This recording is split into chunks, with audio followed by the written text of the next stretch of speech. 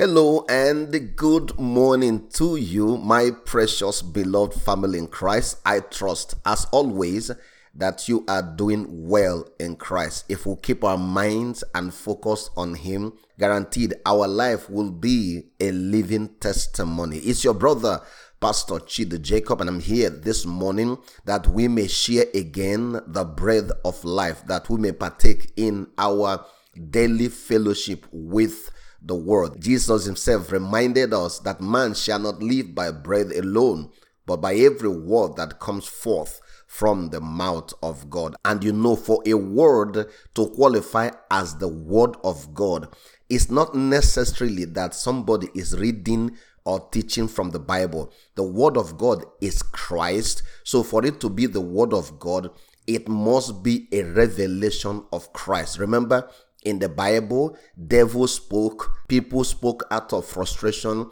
In fact, some of the things King Solomon wrote, he wrote those things when he was depressed and disappointed. Those things are in the Bible. And for the fact that they are in the Bible does not make them the word of God. Don't forget, the Bible is also history, and it also recorded the acts of kings and human beings. Some of those acts were really not of God. So for a message to be qualified as the word of God, it must be a revelation of Christ.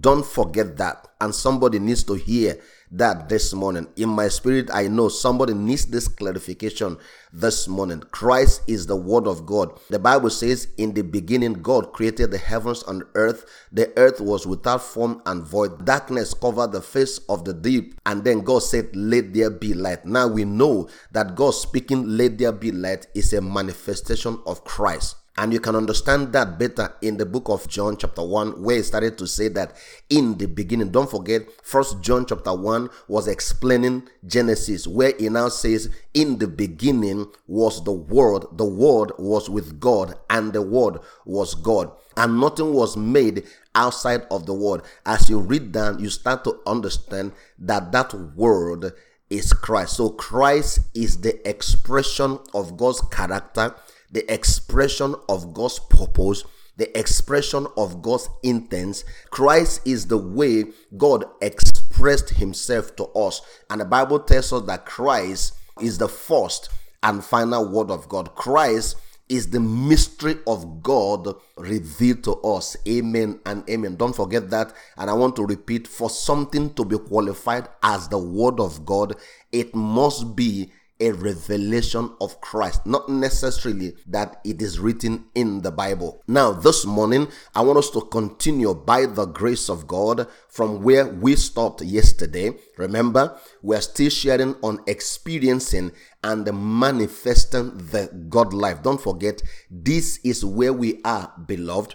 And I highly encourage you to always make out time to go back and listen to the messages from the beginning. For example, this should be message number 6 on this same series. And this series has been built up from a lot of other messages so that we can follow precept upon precept. Praise God. Remember, we are talking about experiencing and manifesting the God life. And it is true. You know now, beyond every reasonable doubt, that to be born again is to receive the life of God, to receive the eternal life of God, to receive God himself into our life. Now that we have that life, we are in that realm where we ought to experience the reality of that life and to bring it forth, meaning God working in us that he may walk through us. Praise God. Amen and amen. And this can only happen when Christ is revealed,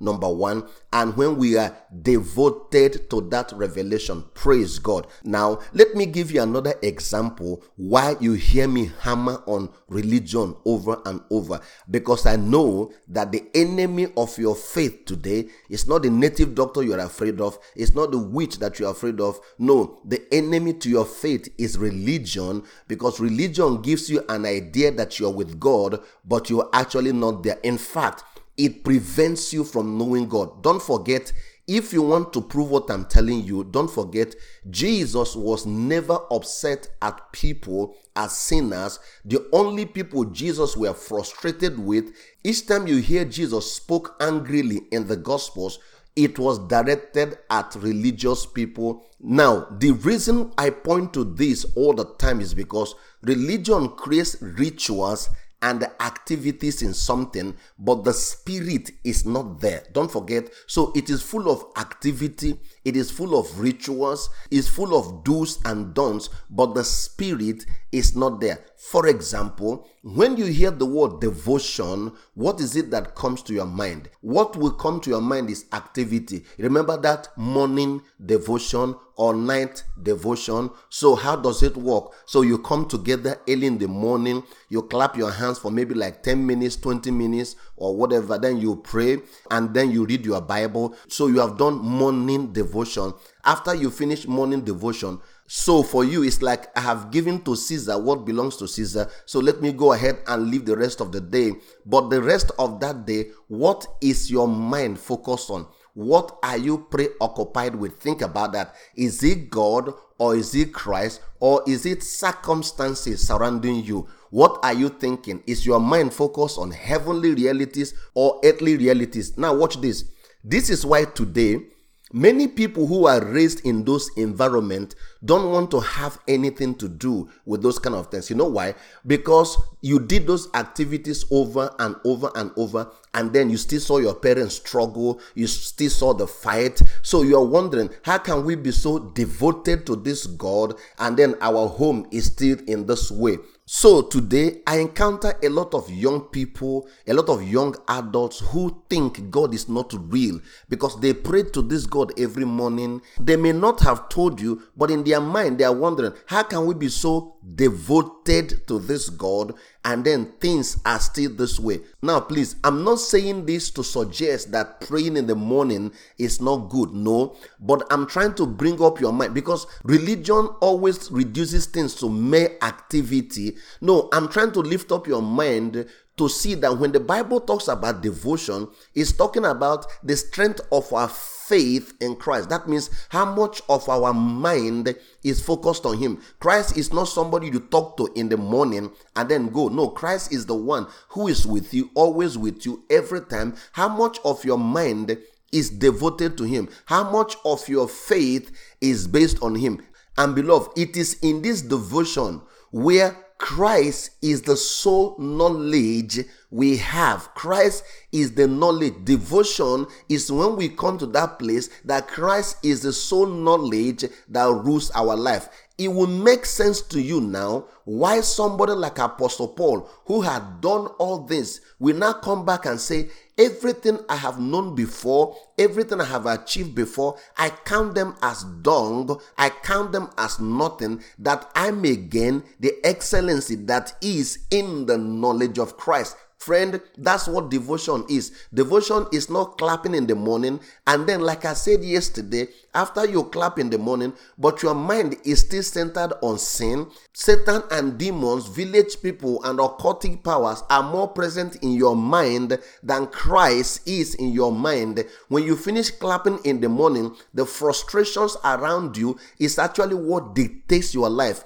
When you finish clapping in the morning, the fears around you is what drives your life. You see, that is not devotion, friend. Devotion is when we come to that place when our mind is centered on Christ. In fact, this is why Paul says, I don't want to know any other thing outside of Christ, because everything I have known right now, I count them as nothing, that I may gain the knowledge of Christ, because life is in the knowledge of Christ. Friends, don't forget, like we shared yesterday, and you know it's true, you can go to church, you can be a bishop, you can have a large crowd, you can be the best servant in church. However, devotion is how much Christ reigns in my mind and in my thoughts. What do I see? Do I see righteousness in Christ, or do I live my life by the dictates of sin in Adam? Don't forget yesterday's message. Adam brought sin, sin led to death. Christ brought righteousness, and righteousness led to life. So in Christ, I don't see sin. There is no sin in Him. There was no sin in Him, and there will never be sin in Him. So in Him, sin does not exist. What is it that exists in Christ?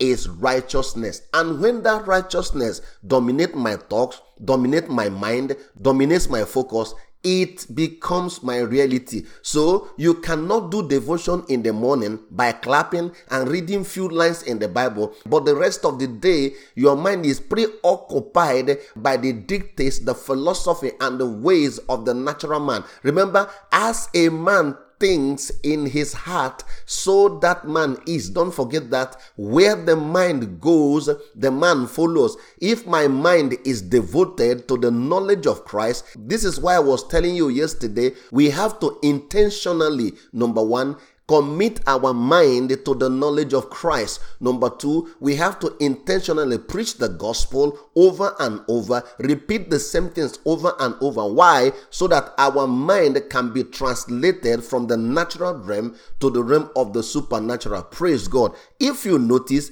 I've been talking about experiencing and manifesting the God life.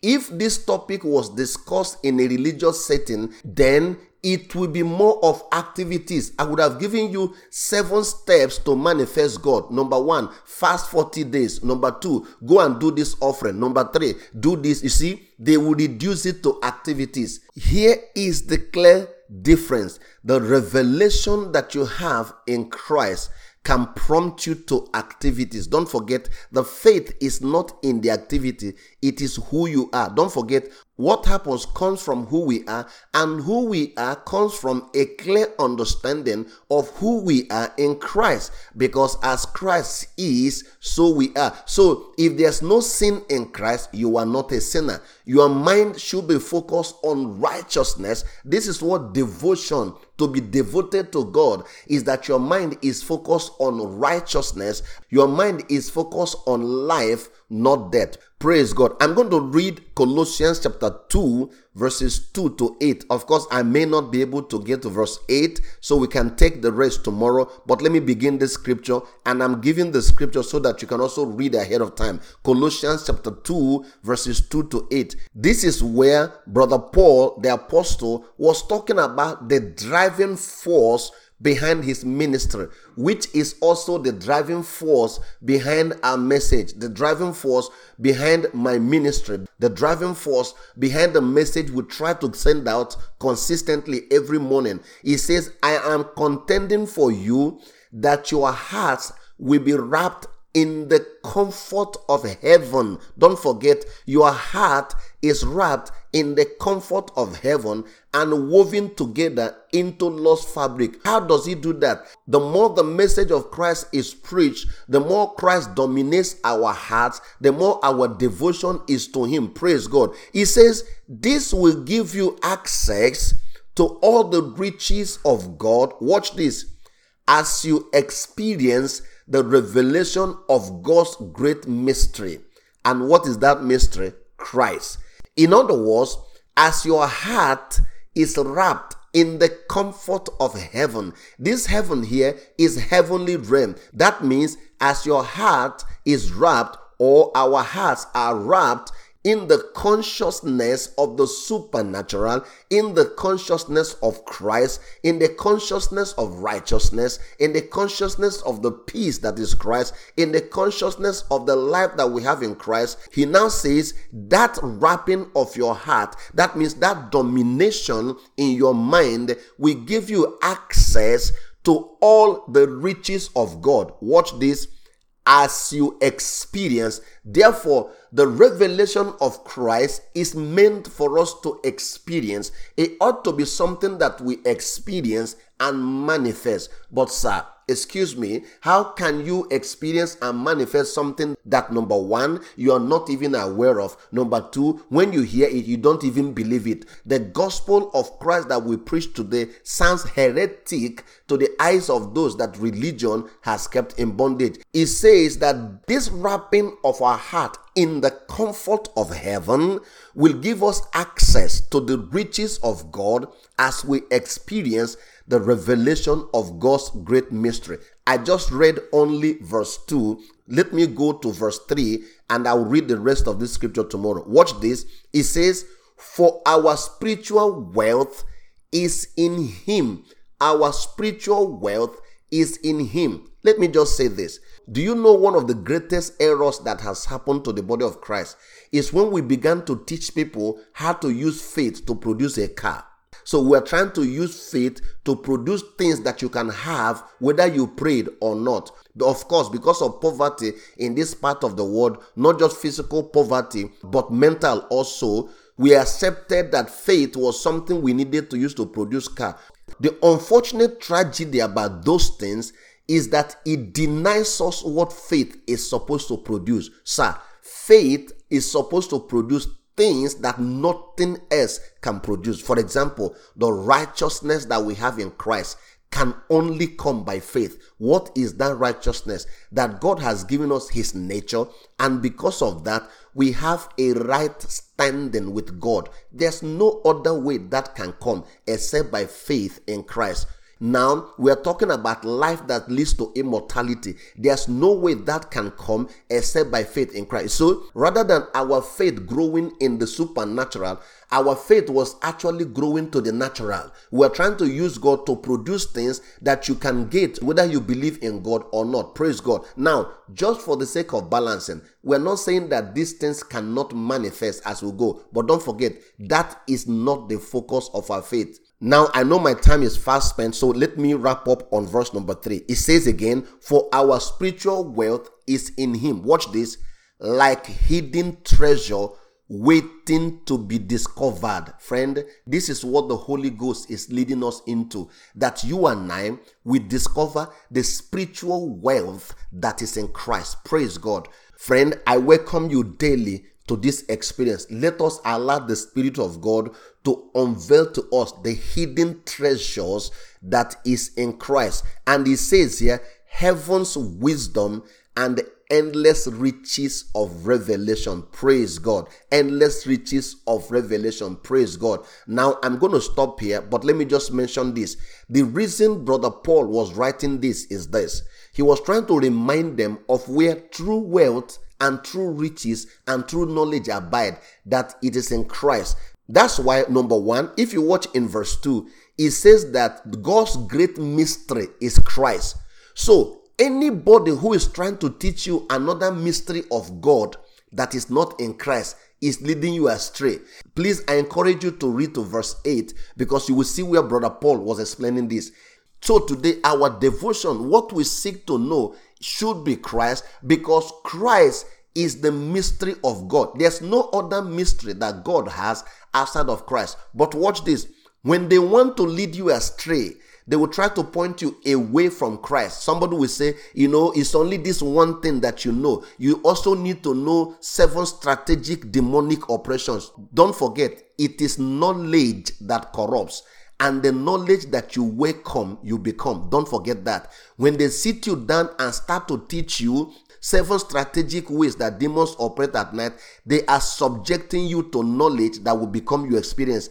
In the same way, don't forget, if Christ is your primary knowledge, he becomes your experience. Don't forget, beloved, I want to remind you as I try to round off here, don't forget, the devil had no power to force Adam and Eve out of God's will until he exposed them to knowledge. The Bible says is the knowledge of good and evil. There's a little bit of good in it. There's evil in it. When somebody says, it is also good, even though you know Christ, it is also good that you know about demons. It's also good that you know about sin. Let us study the 12 dimensions of sin. It's also good to know they are leading you away from Christ.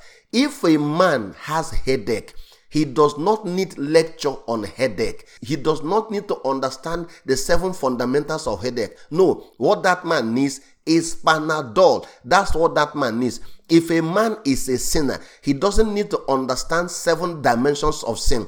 He needs solution for his sin. And what is that solution? The righteousness that is in Christ. Friend, as the apostle contend, so by the grace of God, I contend for you every morning that your mind will be centered only on Christ. That our devotion in mind and faith is only on him. I'm going to stop here. and come back to you again tomorrow by the grace of God, so that the Holy Spirit will continue to lead us to discover the hidden treasures that are in Him. Please enjoy your day. Don't forget to share the message as much as you can. This is the light that the world needs. Shalom.